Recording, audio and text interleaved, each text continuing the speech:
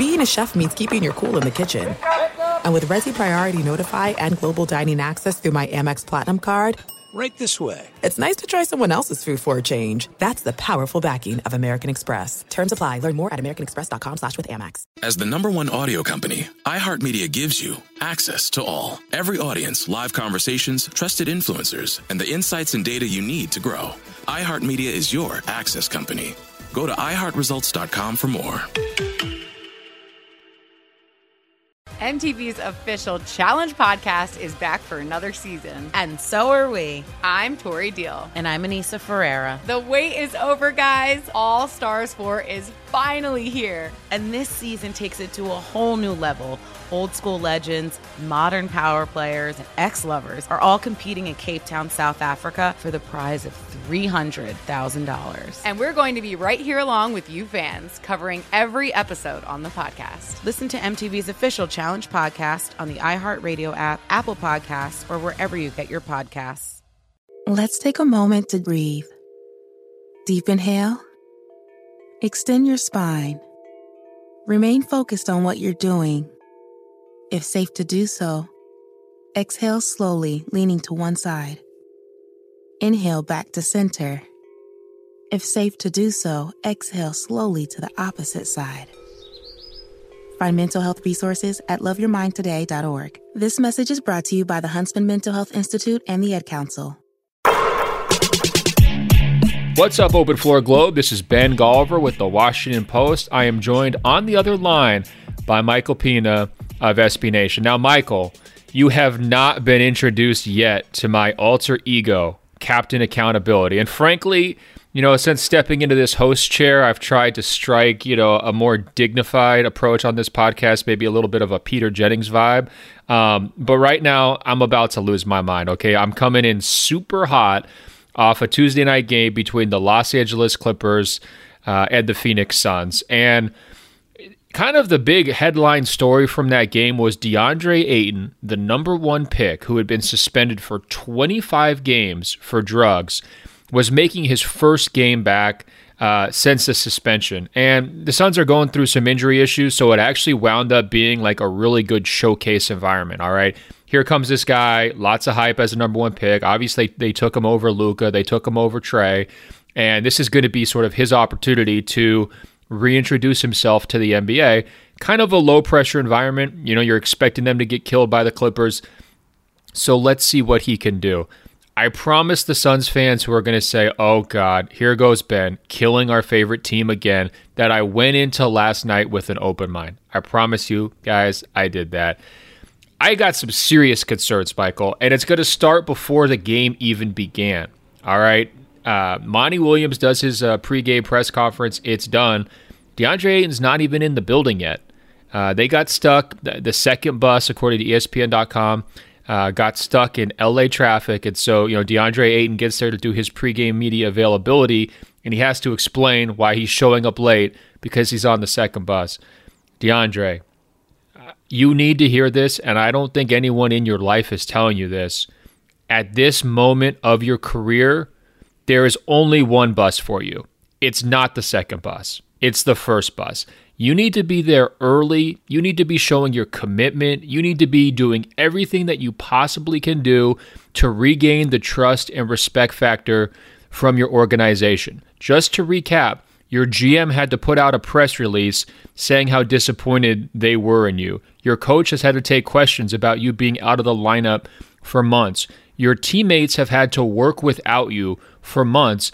And most importantly, basketball was taken away from you for months. What do we always hear from guys like Kevin Durant? These people who are absolute basketball addicts when they get injured, how painful it is to have it feel like basketball has been taken away. That's what you just went through. Not only should you be on the first bus, you should have slept at the arena the night before, DeAndre. You got to show us what you're really about. And we've been listening for really years to people questioning how much do you love the game? Are you this are you too happy-go-lucky? And I don't have a problem with the personality stuff. I think it's completely possible to be like Shaq and, a goofy guy off the court and a killer on the court. That's fine. but let's see the commitment. And the problem was, I'm not just picking on this whole bus thing. He can't control LA traffic, but he can control his plan to get to the arena and the message that he wants to send. I didn't think it sent a good message that he showed up late.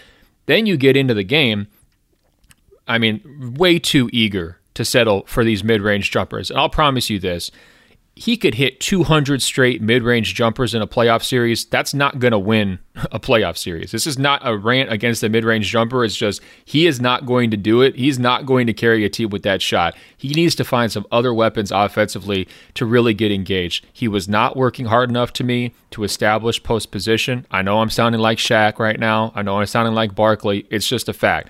He's not working hard enough to set screens. So many times Phoenix ball handlers look at him when he comes up to set the screen and they just go the other way because it's like whatever.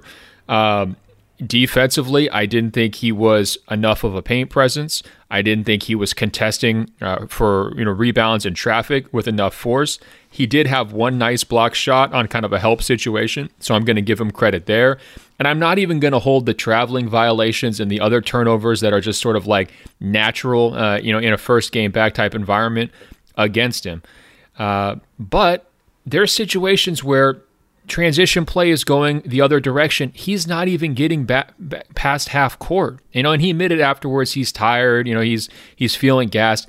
He should be gassed. You should be out there trying to play every single minute, not coming off the court, running like crazy, playing with more energy than every single other player on the court. You have something to prove, DeAndre Ayton. You've been away from the game for 2 months.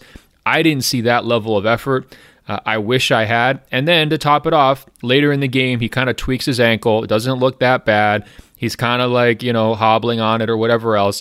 In his post-game press conference, he said, the game was kind of already out of reach, so there's just no point in playing on it. DeAndre, there's a point in playing on it. You need basketball reps. You have not played for like 2 months, and you've got the weight of an organization on your shoulders. You're supposed to be the franchise guy. And the vibe there, it's not that at all. Clearly, it's Booker's team, right? And he was injured, so that's a different story. But after the game, he gets out of the shower. He looks around the locker room. He's like, "Where is everybody?" Well, they're already on the bus. They're ready to go. They're not waiting on you. They're not waiting to chop it up and have this great conversation. Oh yeah, DeAndre's our guy.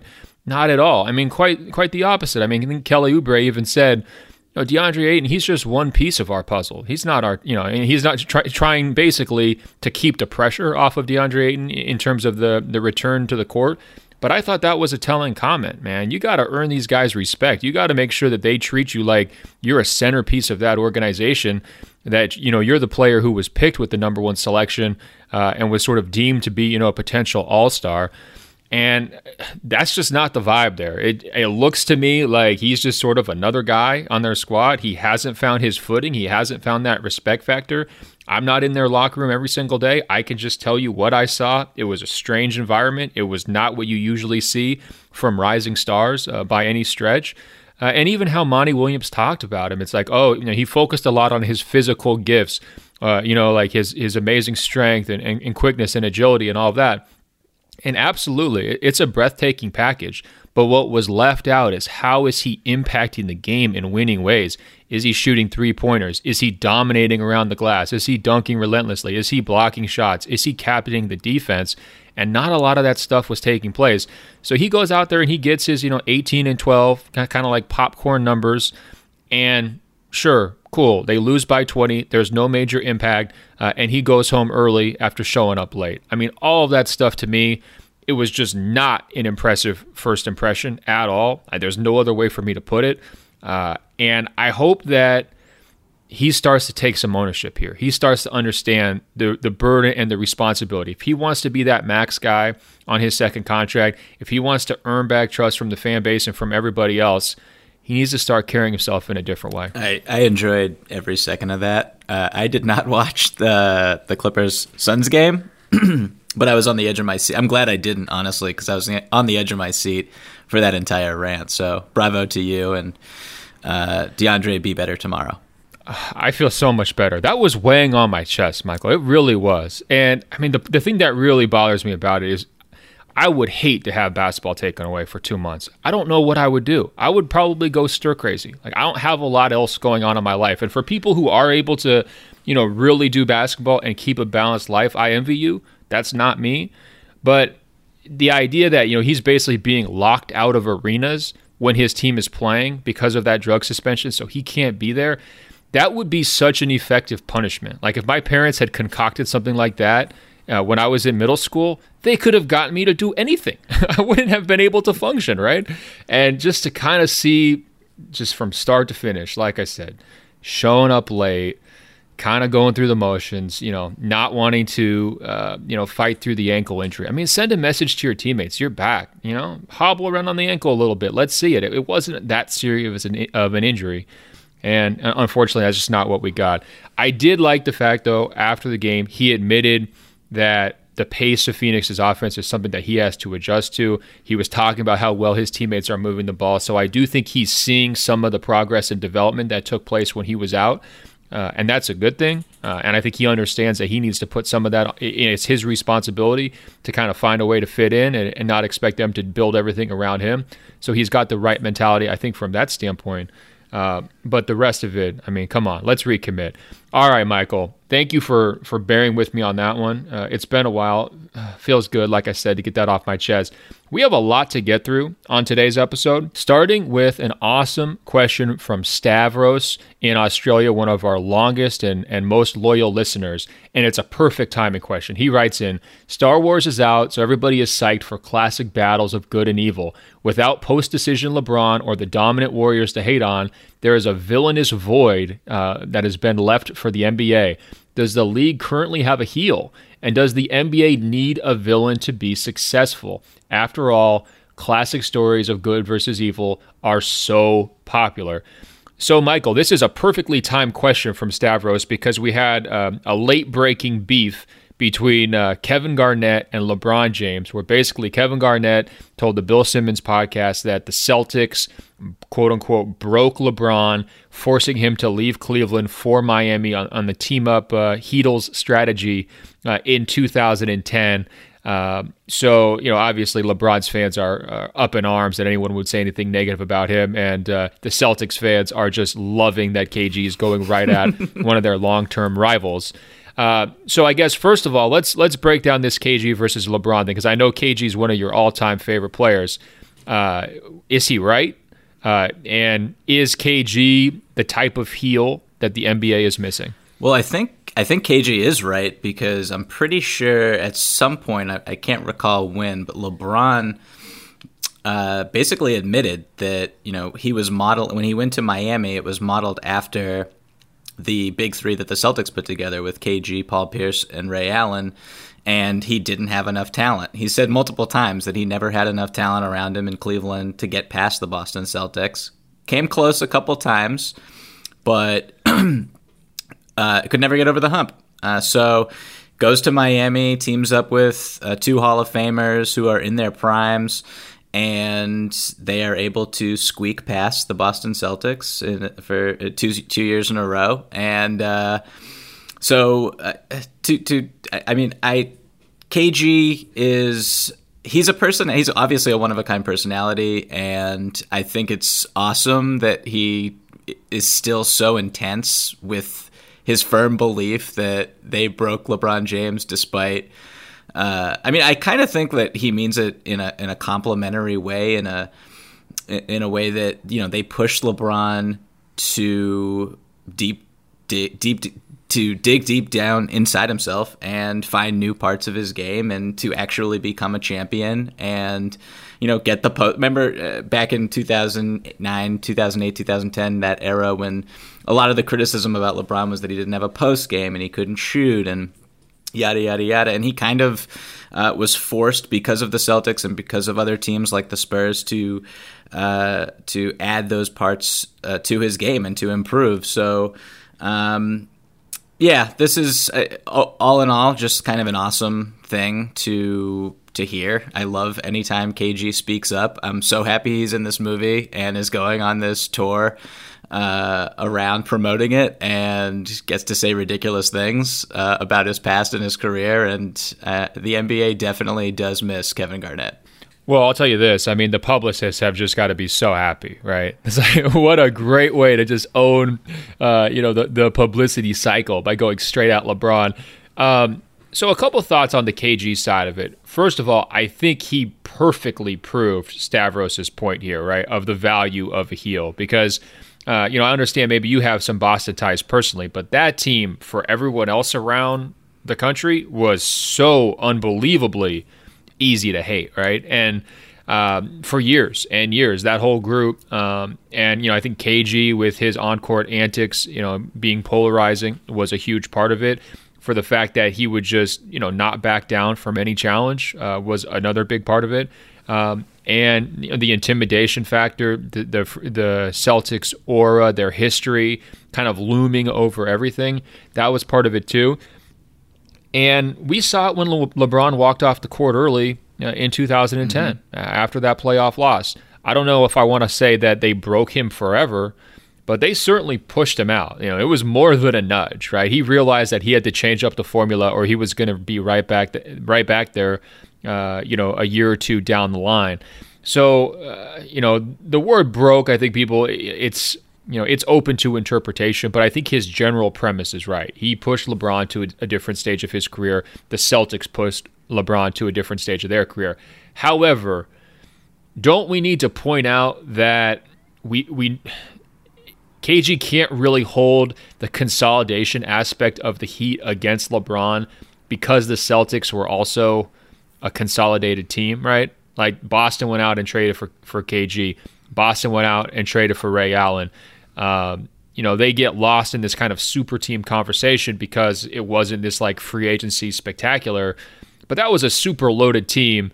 And, it seems like when he's saying, we broke LeBron, now he has to resort to consolidation. It does seem like he's leaving out a pretty important fact about how that team was created too.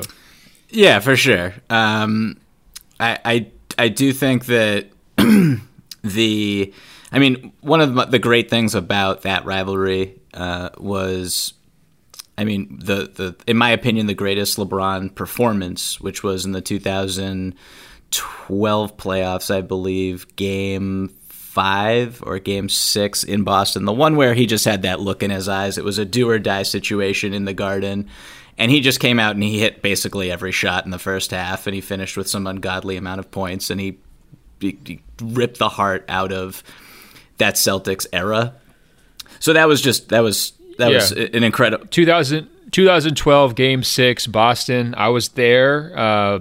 Didn't know. I was pretty early in my NBA career. I'm not sure that I was fully prepared for it. I remember just sitting there in kind of slack-jawed awe that this was, taking place. I remember thinking, is this like a TV show? Like, is this scripted? Like, how is he doing this in exactly this manner? It's just unbelievable. And then I also remember in Game 1 of, I guess it was the 2018 finals, being like, well, I never thought I was going to see LeBron turn in like a better all-around game than the one in 2012 against Boston, but I think he might have just done it, and J.R. Smith just threw it away. Yeah, I was at that game, the Game 1 of the finals, and I'll never forget like the reaction to just watching JR, what he was doing, where I was sitting. I think I was in your section potentially. I can't recall. But, that was momentous. But, the general point here is that the NBA does need villains. They need people, maybe not – villain is a strong word because I personally think KG is just a big teddy bear, just so lovable. But having someone who's able to push greatness to even higher level, I think that's what the league for sure needs. And we had that with the Warriors trying to push LeBron. In that particular game, we got a classic performance, even though they lost, because he needed to do absolutely everything he could. He knew that he needed to dig deep inside himself and attack on basically every possession. And he couldn't take any plays off. He couldn't take any seconds off in that game. And we saw greatness because of it. So from that perspective, I think, villains or just adversaries, strong adversaries, are critical to the NBA. No question. And I'm wondering, do we have one right now? Because I think the most obvious candidate would be the Lakers for a couple of reasons. First of all, they're the Lakers, and they've been polarizing their whole time, right? I mean, Showtime, glitz, glamour, all of it. Second, LeBron goes there as a free agent. You know, some people are going to resent the Hollywood move, and then they force their way into getting Anthony Davis through like the least suave courtship of all time, right? Just absolute brute force in getting Anthony Davis there. So this should be the super team that everybody sort of reviles and hates, and the small market fans are not in favor of whatsoever. And yet the LeBron factor does seem to complicate it because he hasn't spent that much time during his career as the bad guy. There was that brief stretch early in the Miami tenure where he was trying to channel it and, basically, wear the black hat, and it didn't really work for him. And his popularity as he's been aging, I think he's getting himself into like sort of almost a universal respect category from a lot of people where some of the stuff, the bitterness that he faced earlier in his career for leaving Cleveland and all of that has kind of wiped away. And so I guess I'm kind of curious. I'm here in Los Angeles. Obviously, they're very popular here. I mean, do you feel like the Lakers, this version of the Lakers, are now the new NBA heel? Or do you sort of get what I'm saying where like, yeah, no, they're kind of too much the good guys to be the bad guy, right? Yeah, I mean, the Lakers are the Lakers, so when they're good, I think a lot of the country despises them, and a lot of fan bases are super jealous just because of the attention that they get. With this team, I almost feel like they're a feel-good story.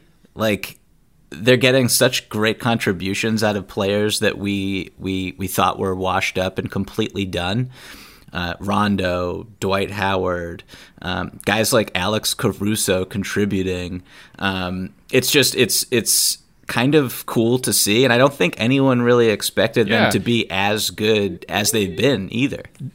That's the thing, right? They're overachieving too, on top of it. Like somehow this like glitz and glamour show is like this overachieving underdog. It kind of doesn't make any sense. I mean, underdog is stretching it a little bit, but they're definitely surpassing expectations, even from what, like educated basketball people thought coming into the season. Yeah. Can I go on to a different villain that I think it's just I don't know if the Lakers, I feel like there is a sentiment, and if they continue to succeed, that a majority of fans around the NBA will start to detest them again. And, if they continue this romp throughout the regular season and they don't suffer from any adversity, and they can stay as healthy as possible, and AD doesn't miss 2 weeks with a sprained ankle that he could probably play on, then maybe people will start to get a little jealous, which is possible. But don't those casual fans have to choose though?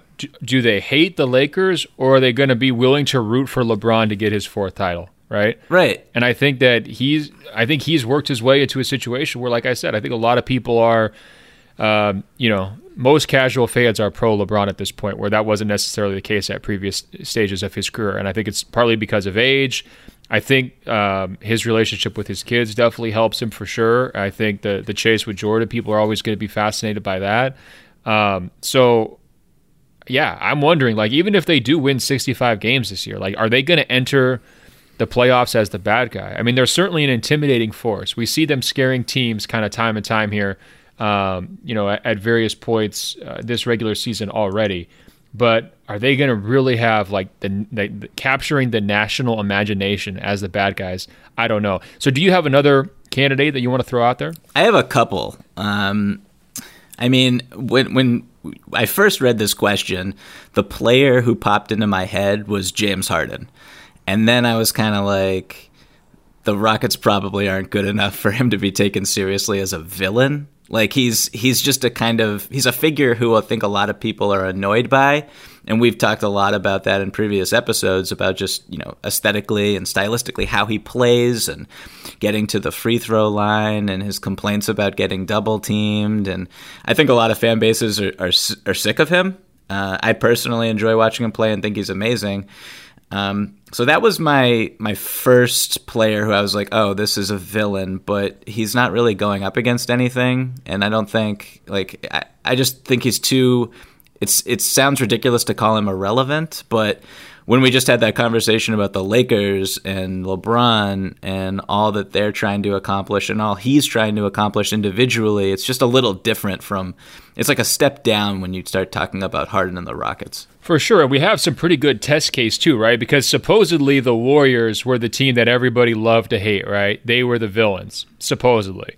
But when they went head-to-head against the Rockets in the playoffs, the casual fans were not like gaping for James Harden and his style of play, Chris right? Paul, yeah. It was more like, okay, let's watch the Warriors beat these guys again and then make fun of them for losing, right? That was the more general reaction. So I think you're right. Like, I think Harden himself is a great heel. I think that he leans into it for sure with his innovative style of play, with the beard, with all of it. But I don't know if the Rockets as a franchise or an organization have kind of cultivated, that reputation. And it could just be because they're not quite talented enough this year to sort of have that role where everyone's going to be rooting against them.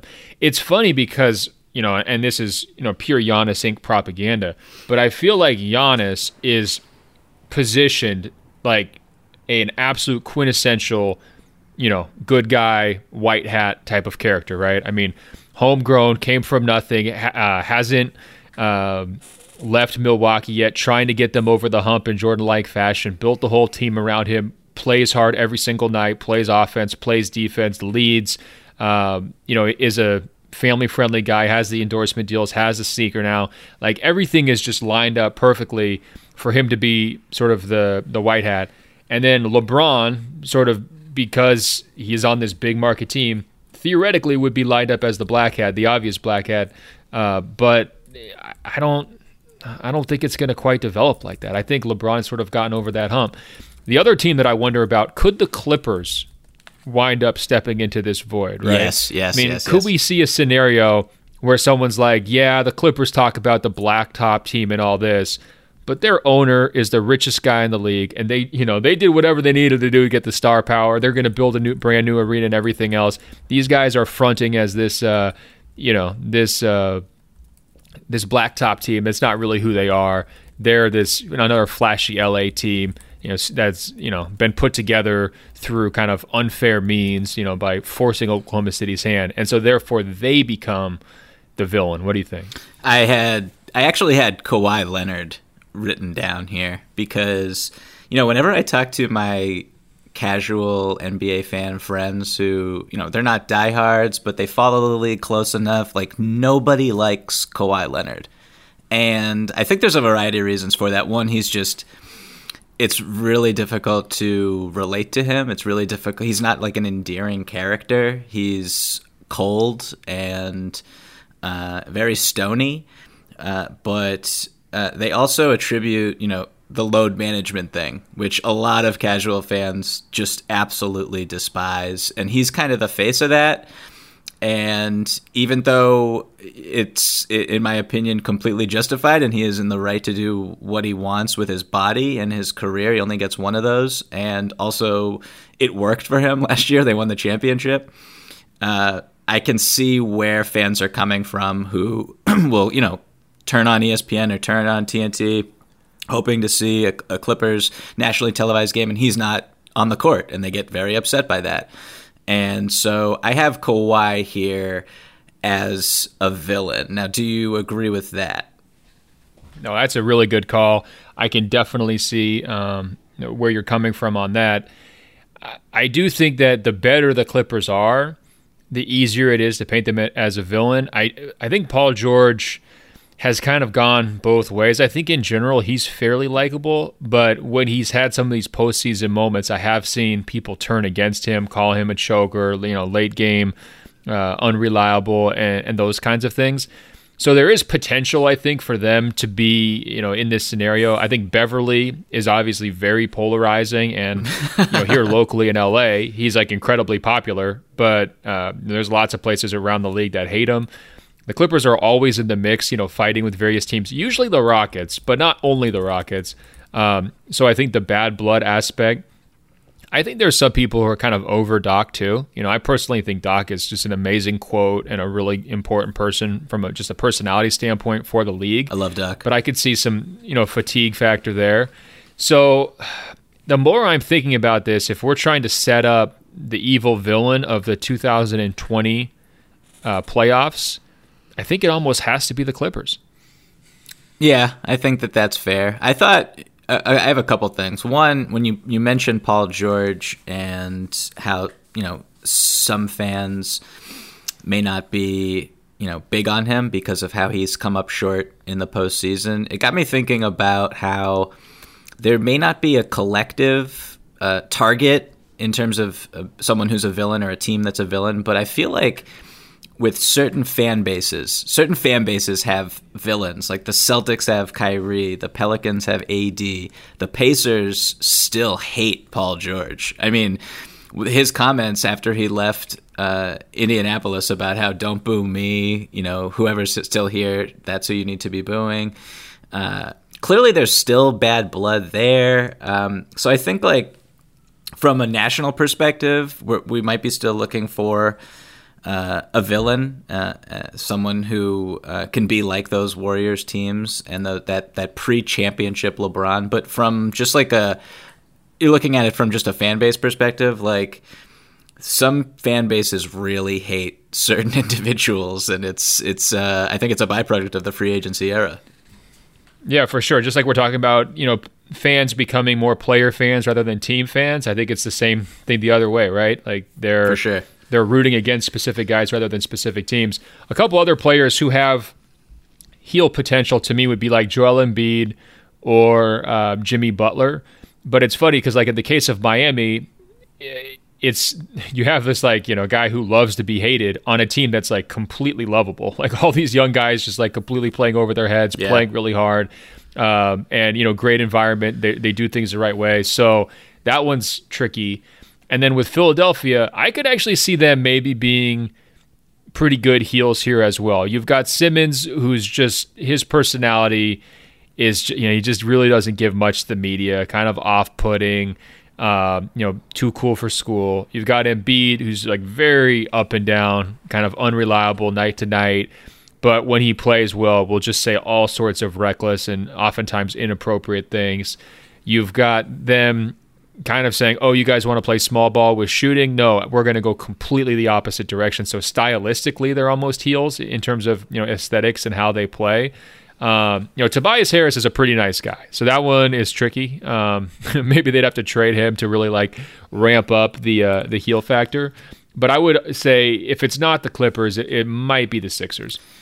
That's actually a really good call. I have no idea how I didn't think of Joel Embiid, who is as much a wrestling heel as anyone in the league. I mean, 2 years ago, before the Celtics-Sixers series, he was on the training table eating grapes, just relaxing before game 5. He's hilarious. He plays it up, and I think that the better he is and the better the Sixers are, that's obviously better for the NBA from the vantage point of this entire discussion about needing villains and needing adversaries. So, yeah, Embiid is a great call.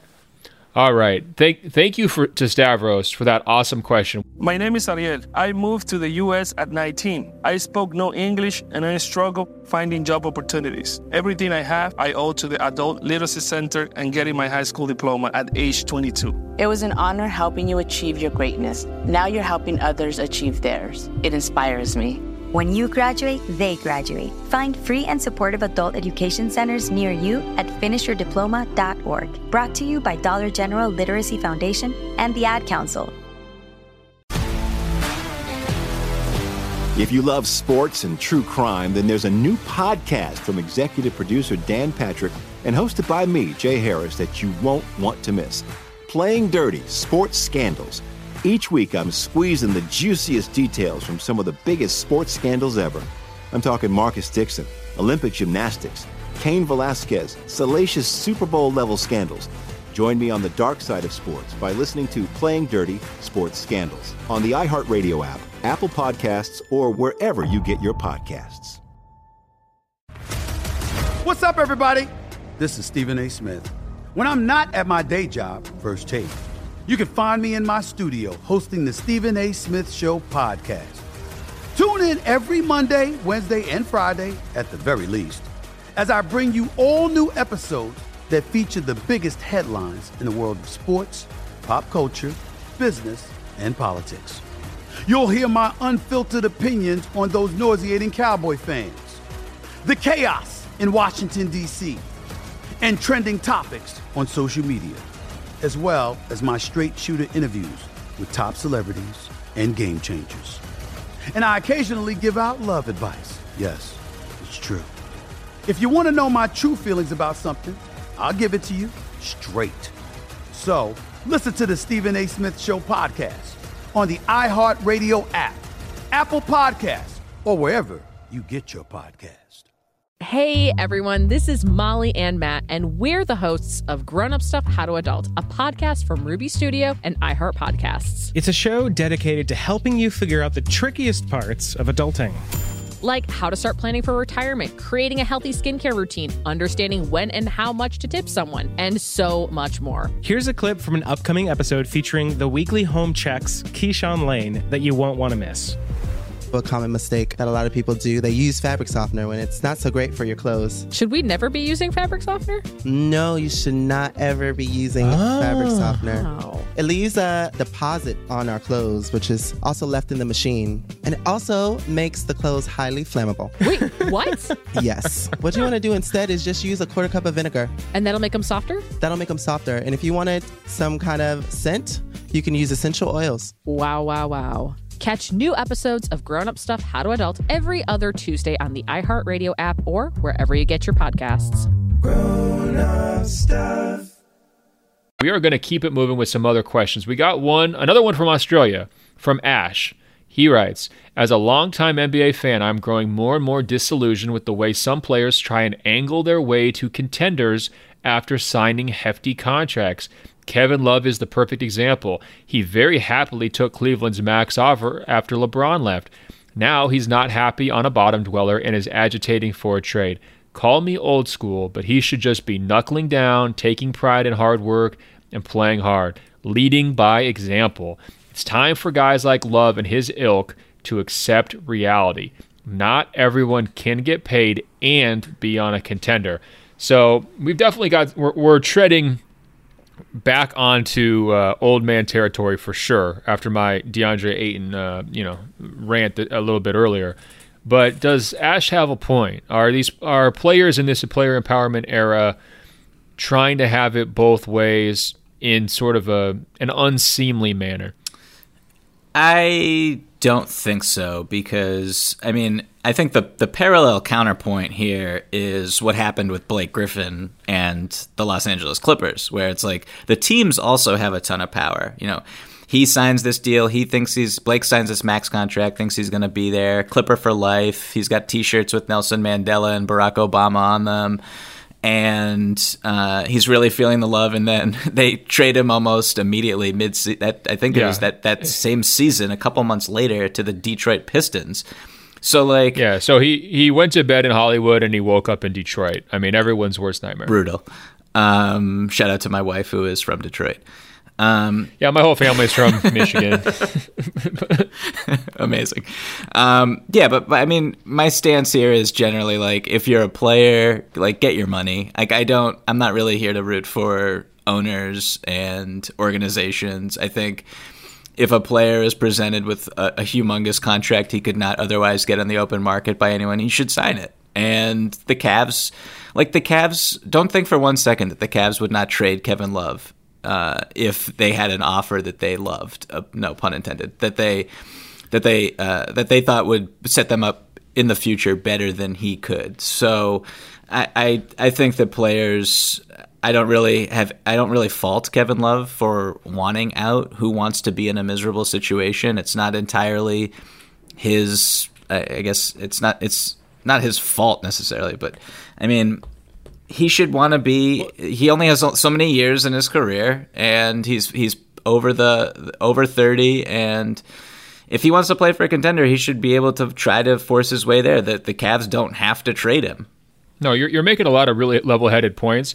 I think the one thing that I would add is he needs to be playing hard throughout the situation, no matter what. And I think that's absolutely something that we can criticize him for from the effort level standpoint. Sure. I don't think that he's doing enough leading by example like Ash is talking about. I think it's completely reasonable for him to want out after the coach changed, the 2 other stars left, they hired a new coach, they've got 2 young guards, lottery pick guys who they're going to be building around going forward. I mean, the writing is on the wall. There's no question about it. It makes sense for everybody, including the Cavaliers, to trade him.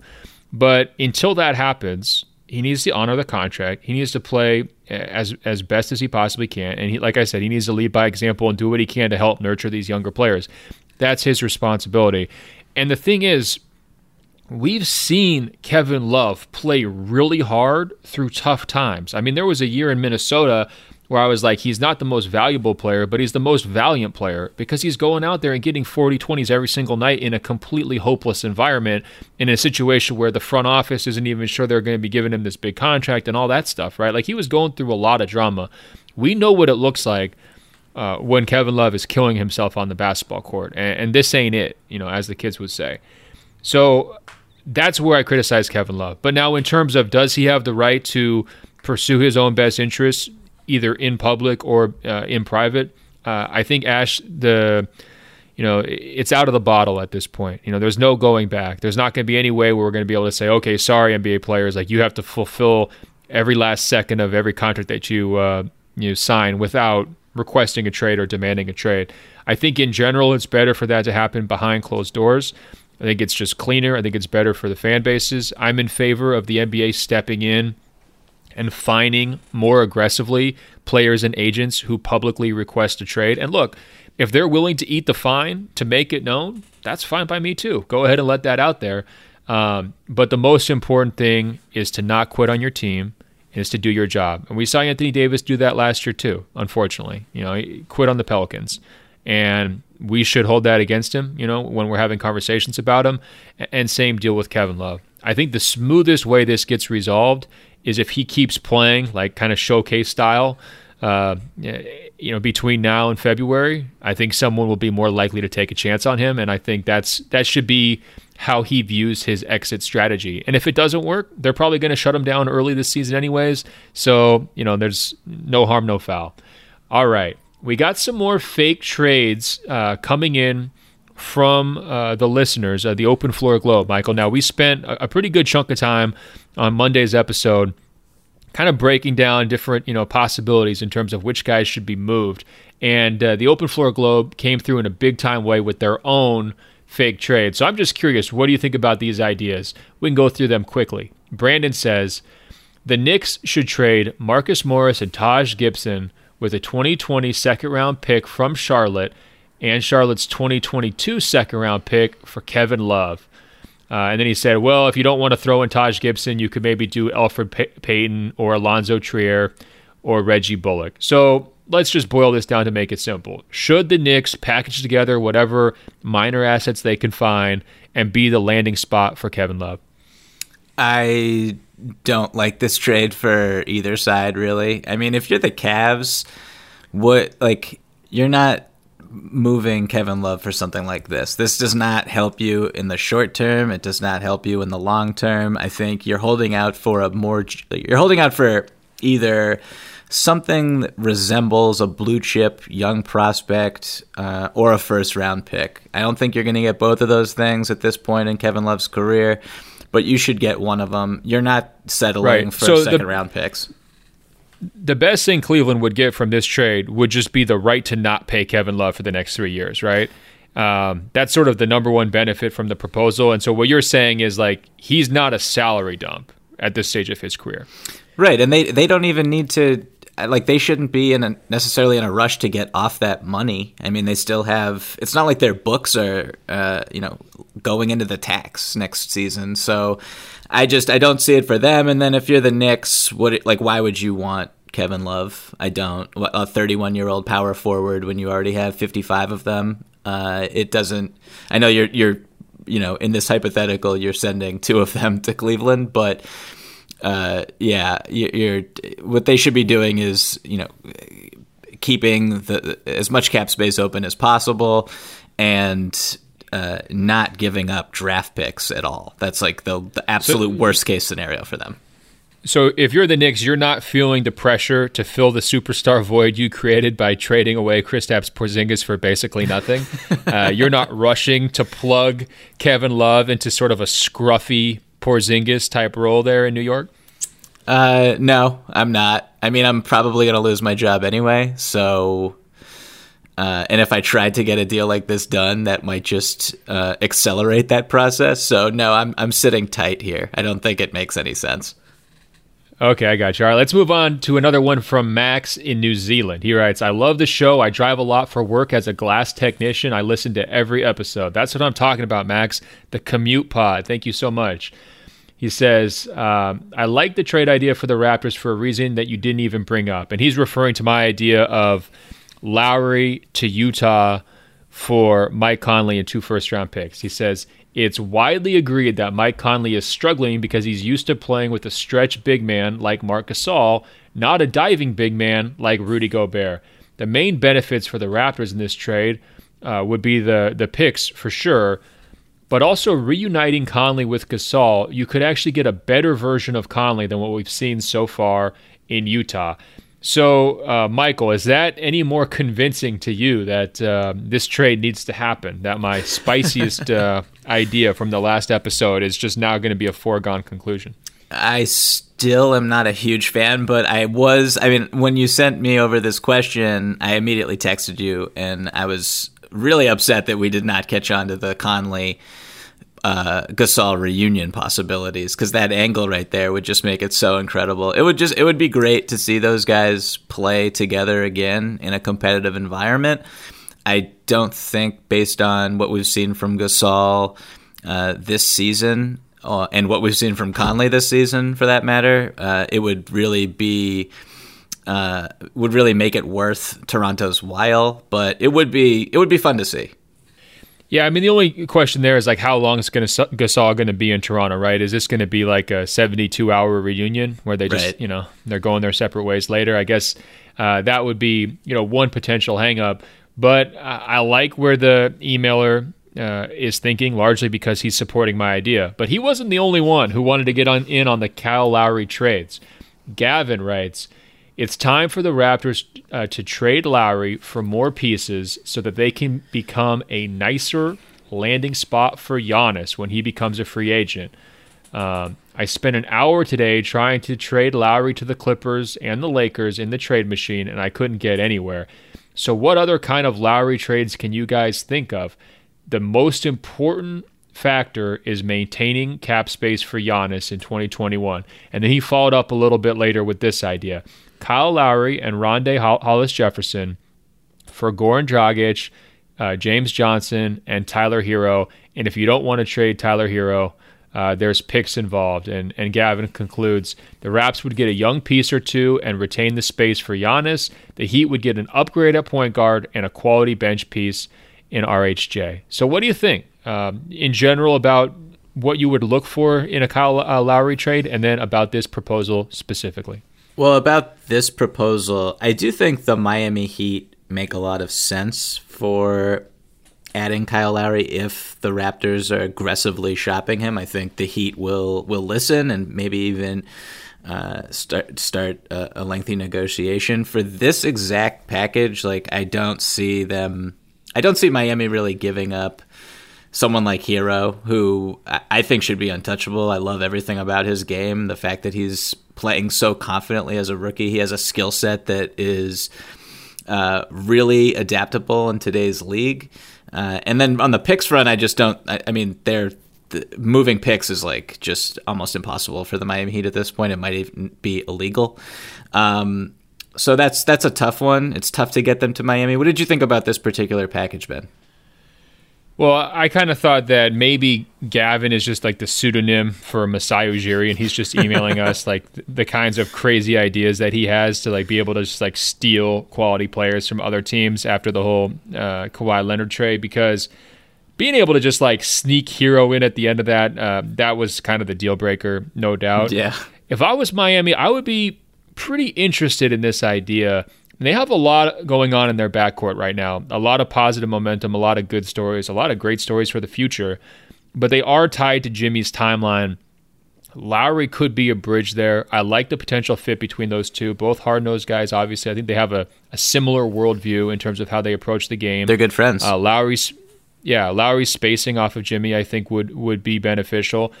I do think that if you can find a way to use the Dragic contract as a lever to get an upgrade at that spot, you do it for sure.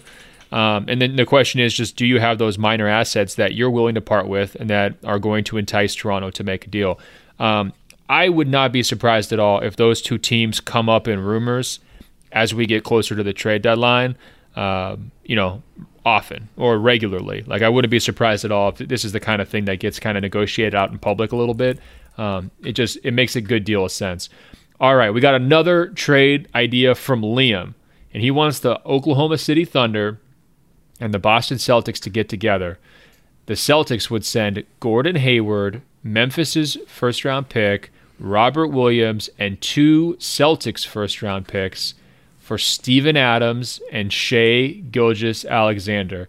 So the idea for Boston, I think, would be to fill the void at center, get a potential future star in Shai Gilgeous-Alexander, thin the ranks on the wing and part with Gordon Hayward and avoid kind of the contract issues that you're going to have trying to pay him and Jalen and Jason Tatum. And then you'd be cashing out some of your draft assets to, I think, try to position yourself for a finals run this year in Liam's mind. What do you think, Michael? I think the Celtics would never do this trade. I think that Gordon Hayward, if he had not broken his hand, would be potentially an all-star this season. He's great. I get what you're saying about the contract concerns going forward, and he has a player option for next year that I kind of think he's going to opt into personally, but I guess we'll wait and see, and that's a different conversation for a different day.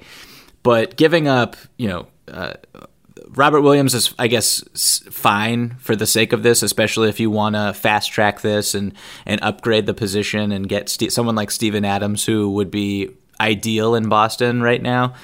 But adding the Memphis pick, which is one of their most valuable trade assets, adding more first-round picks to the pot just doesn't make a lot of sense for me, especially, this is a team that's core.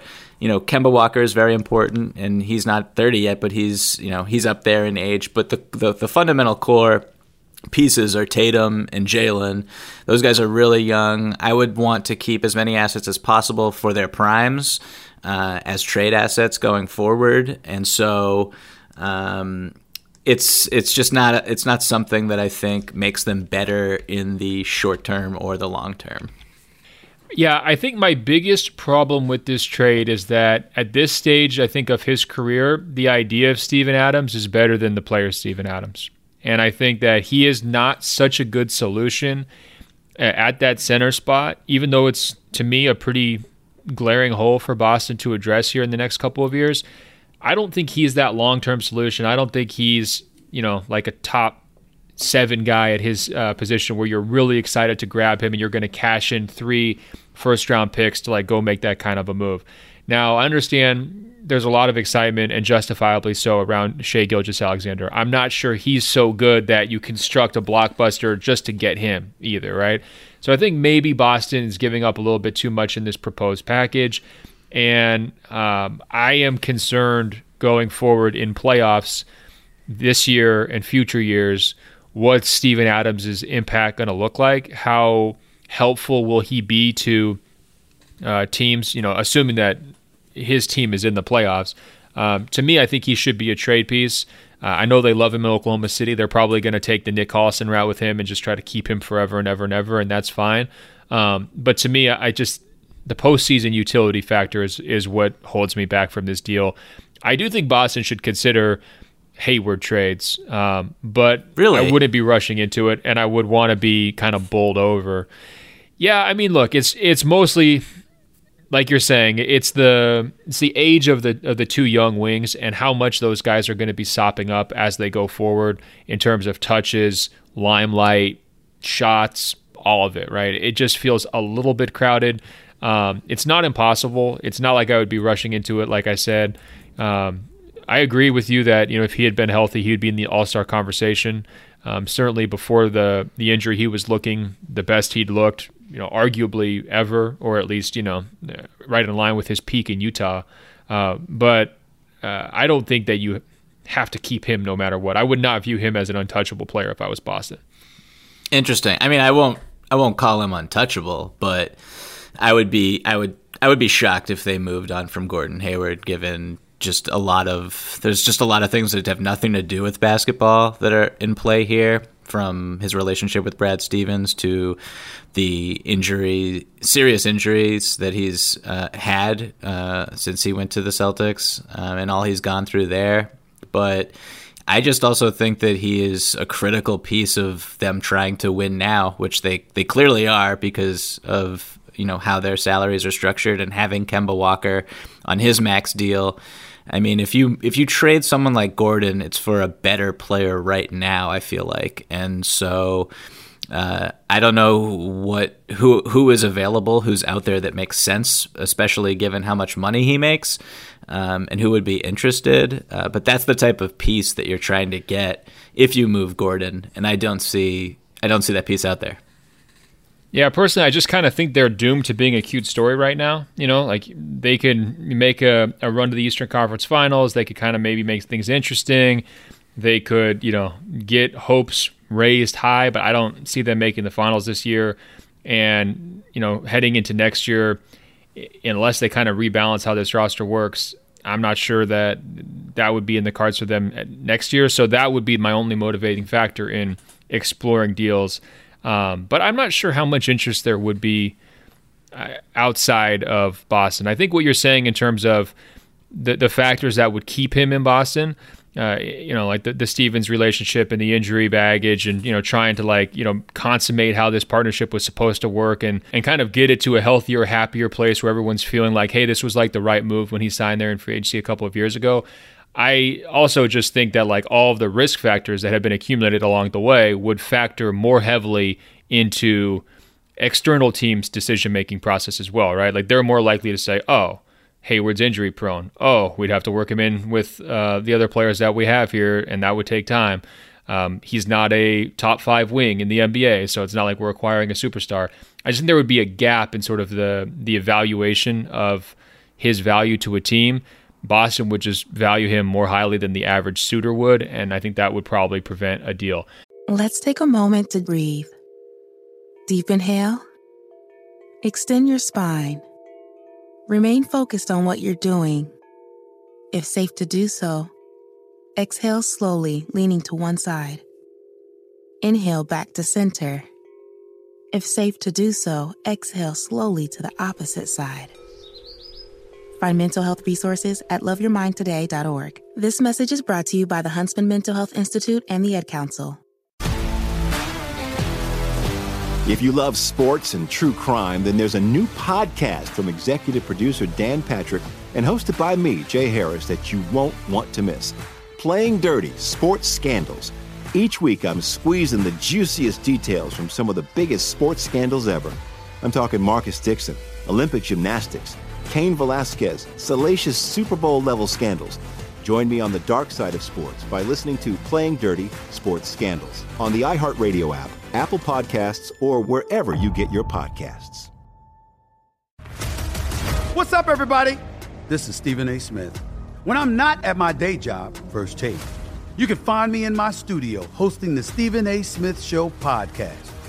Tune in every Monday, Wednesday, and Friday, at the very least, as I bring you all new episodes that feature the biggest headlines in the world of sports, pop culture, business, and politics.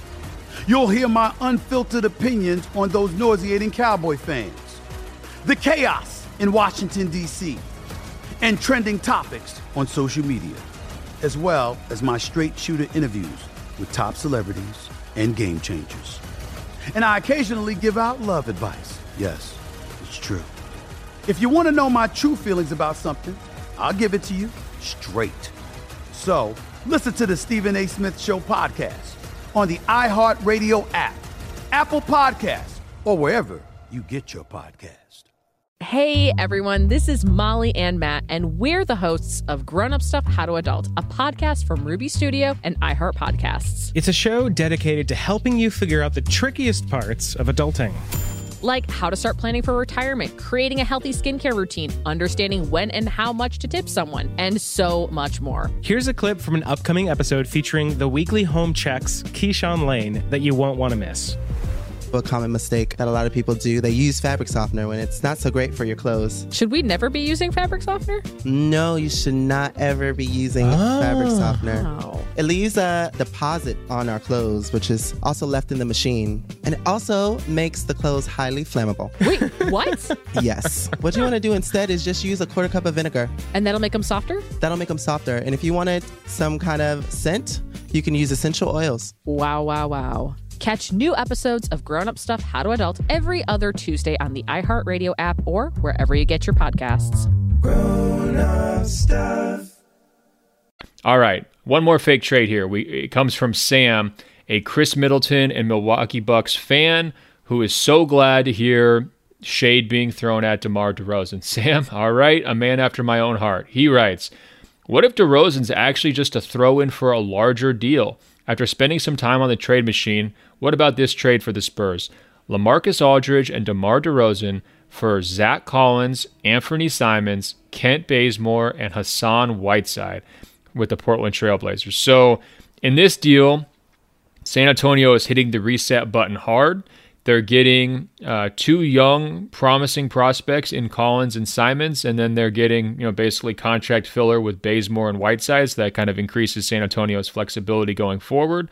From Portland's standpoint, they are loading up with a starting lineup that eventually would include Lillard, McCollum, DeRozan, Aldridge, and Nurkic once he's back healthy.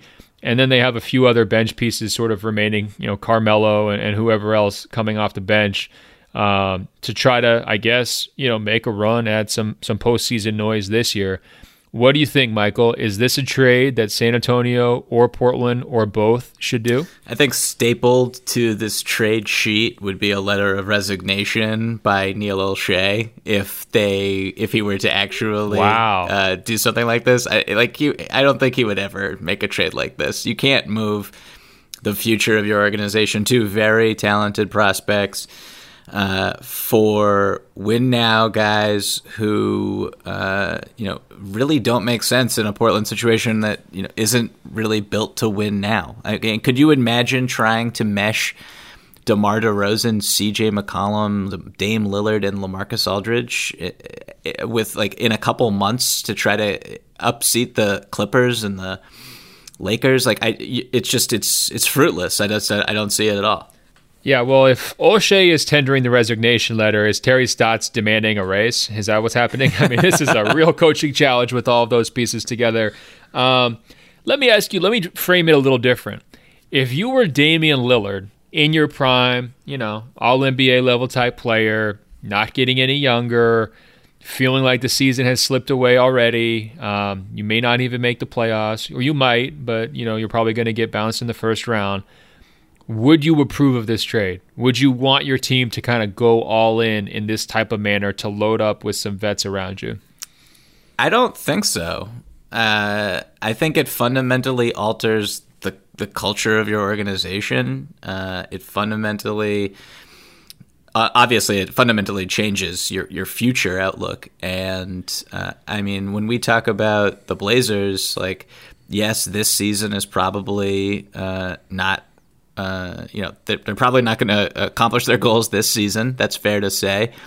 But, going forward, Dame has talked about loyalty. He's talked about staying in Portland through and through, thinking through, the tough times. And so I don't think a deal like this necessarily even makes them that much better. I feel like it could ruffle his feathers if it goes south.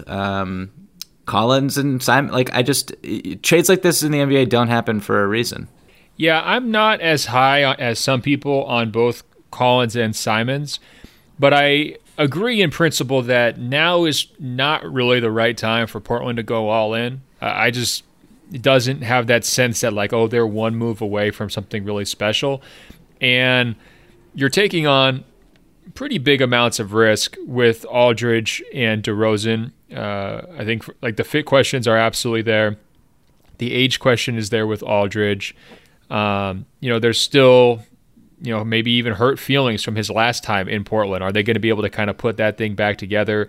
And then is there going to be a trust factor between, Lillard and Aldridge in terms of like once it's the playoffs, are they going to be able to be on the same page? Is Aldridge going to be invested? Because that was an issue earlier in his career before he left for San Antonio.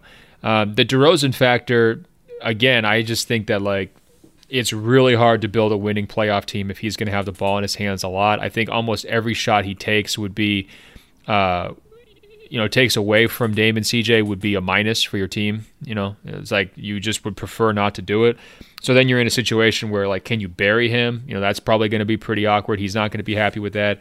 I just think you're opening up a lot of can of worms. So I would not do this if I was Portland. If I was San Antonio, I would race to do this in a heartbeat. Oh, yeah. So I would tell our emailer, try to rebalance the trade here, okay? I think this is like, too much in favor of San Antonio, but I like where you were thinking.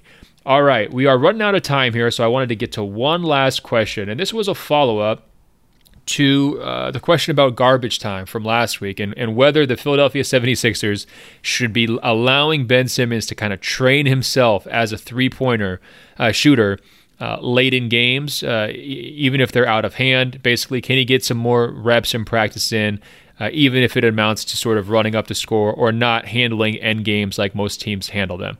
Michael writes, in that garbage time question, the emailer showed that his or her basketball philosophy is one of development. This person was interested in players pushing their skill sets and teams pushing their strategies. As a win connoisseur, I'm sure Ben appreciates John Coltrane. Coltrane used some of his concerts almost like practice, like the listener suggested, to push his musical development and his band's development further. There is something about the added pressure of being live that can develop innovative strategies. Is this rude to the people who paid to hear Coltrane, that he experiments blatantly and uses the time to push himself? It depends on the listener's philosophy. If they are there to hear expertly played jazz standards, then maybe it's rude. But if their philosophy is to see jazz pushed to the limits, then even if Coltrane sometimes falls flat, those listeners will leave enlightened about the limits of jazz.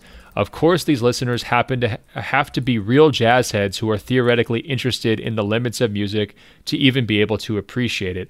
I could see a similar type of fan being interested in a coach using garbage time to experiment with radical strategies. A coach could push the limits of basketball with 5 centers or something like that. On one hand, it might seem gimmicky, it might seem rude, and it might fall flat. But a similar thing happened in 2015 when Steve Kerr experimented with lineups and revolutionized the game. Maybe it is rude, and if your basketball philosophy is to see expertly played, respectful games, then this approach could be distasteful. But if you want to see the next leap in basketball strategy, then you might be intrigued to see the limits of the game being probed in late game situations. So a lot going on there. I love the Jazz comparison from Michael. And so I turn to you, another person named Michael. What's your reaction? What's your take to this strategy? Should we be more open-minded as a society and as viewers to the experimentation aspect, the Jazz-like improvisation of late-game scenarios? I mean, first of all, I gotta say that's the best Jazz. I've heard a lot of Jazz basketball metaphors in my life, and that's like top 5. That was incredible. I don't really. I think my stance on this stays where it's been, which is I just don't see how this would be effective in a garbage time situation where it's not competitive basketball. So I don't really know what you're necessarily exploring that can help you when you're in a meaningful situation, be it in a playoff game or something like that. I mean, the Steve Kerr thing, it doesn't really fall in line with experimenting in garbage time. That's not really what he did necessarily. And also, like, when you look back at some of the great situations where You look at the Miami Heat with Chris Bosh, and he had an abdominal strain, and that is the reason that LeBron James was bumped up to power forward. You have David Lee getting sick and Draymond Green kind of sliding into his role with the Warriors. So these things just kind of happen naturally and organically. They don't happen with a coach who is willing to make himself a laughingstock in public. So that's kind of my stance here, but I do love the Jazz metaphor, and I did not know that about John Coltrane. I think that the NBA actually does have some experimental avenues, right? I mean, the G League is a great example. Like the Rio Grande Valley Vipers were practicing a lot of the stuff that the Houston Rockets ended up doing when it came to three-pointers and pace and all of that early. And it was like a complete incubator, and I don't think they were caring that much about wins and losses. It was about aesthetics and testing the math and seeing if it would work out. Obviously, the Kings and Vivek Ranadive were kind of like famous for like, are they going to experiment with like having a full-time cherry picker, right? And like, I don't think that ever happened. But that was another idea of like, okay, can you test the boundaries of the right way to play basketball in a formal basketball setting that maybe isn't the NBA itself? I think we should keep in mind that players play year-round. Teams have a lot of training camp and preseason opportunity to experiment. We have actually reached the point with lineup versatility where we're not all the way to the end with it. We haven't seen 5 centers. We haven't seen 5 point guards. But we're getting pretty darn close to the functional edges of how crazy coaches can get from that standpoint. So I'm not sure I see a major need here, right? Like from the experimentation standpoint, I think that we have a lot of open-minded coaches in the league right now. I think a lot of the traditionalists, there are still some of those for sure, but I think there has been an evolution in the last 5 to 10 years in terms of how you handle lineups, what you can get away with. Are you willing to sacrifice size for versatility and get away from more traditional looks? That I'm not sure the coaches are being limited as much as we might assume. I guess that would be how I would phrase it, in part because they have access to really, really good analytics, which tells them which lineups work and which ones don't. And even if it's an unconventional lineup that at first blush might seem crazy, the numbers say it works, so go with it, right? And we've been in that era now for at least 10 years, so I think that we're in the experimentation phase. I think there's Coltrane being played around us on a regular basis, Michael, I guess, to use his analogy. That was so beautiful. Okay, well, we should end it there before I really screw up any more music stuff. But thanks so much for all the questions, guys. One point of scheduling. Christmas week is coming up next week. We will have a podcast that goes out on Monday that will preview the Christmas Day slate. We'll go through every single one of the 5 games, talk about what we're going to be looking for, hit on some big picture themes with all the teams that will be playing on Christmas. It should be a lot of fun, so look for that on Monday. There will not be another podcast until the following week. We will pick up the week after Christmas with our normal schedule. Guys, you can help us spread the word about Open Floor by going to Apple Podcasts, search for our page, Open Floor, that's 2 words. Once you get there, scroll down, it will say rate and review, tap 5 stars. It's just that easy to help us get the word out. I'm on Instagram at Ben.Golliver, on Twitter at BenGolliver. Sign up for my Washington Post NBA newsletter. Goes out every Monday. The link is at the top of my Twitter page. Michael is on both Twitter and Instagram at Michael V as in Victor Pina. And hey, Michael, until next week, I will talk to you. Talk to you soon, Ben.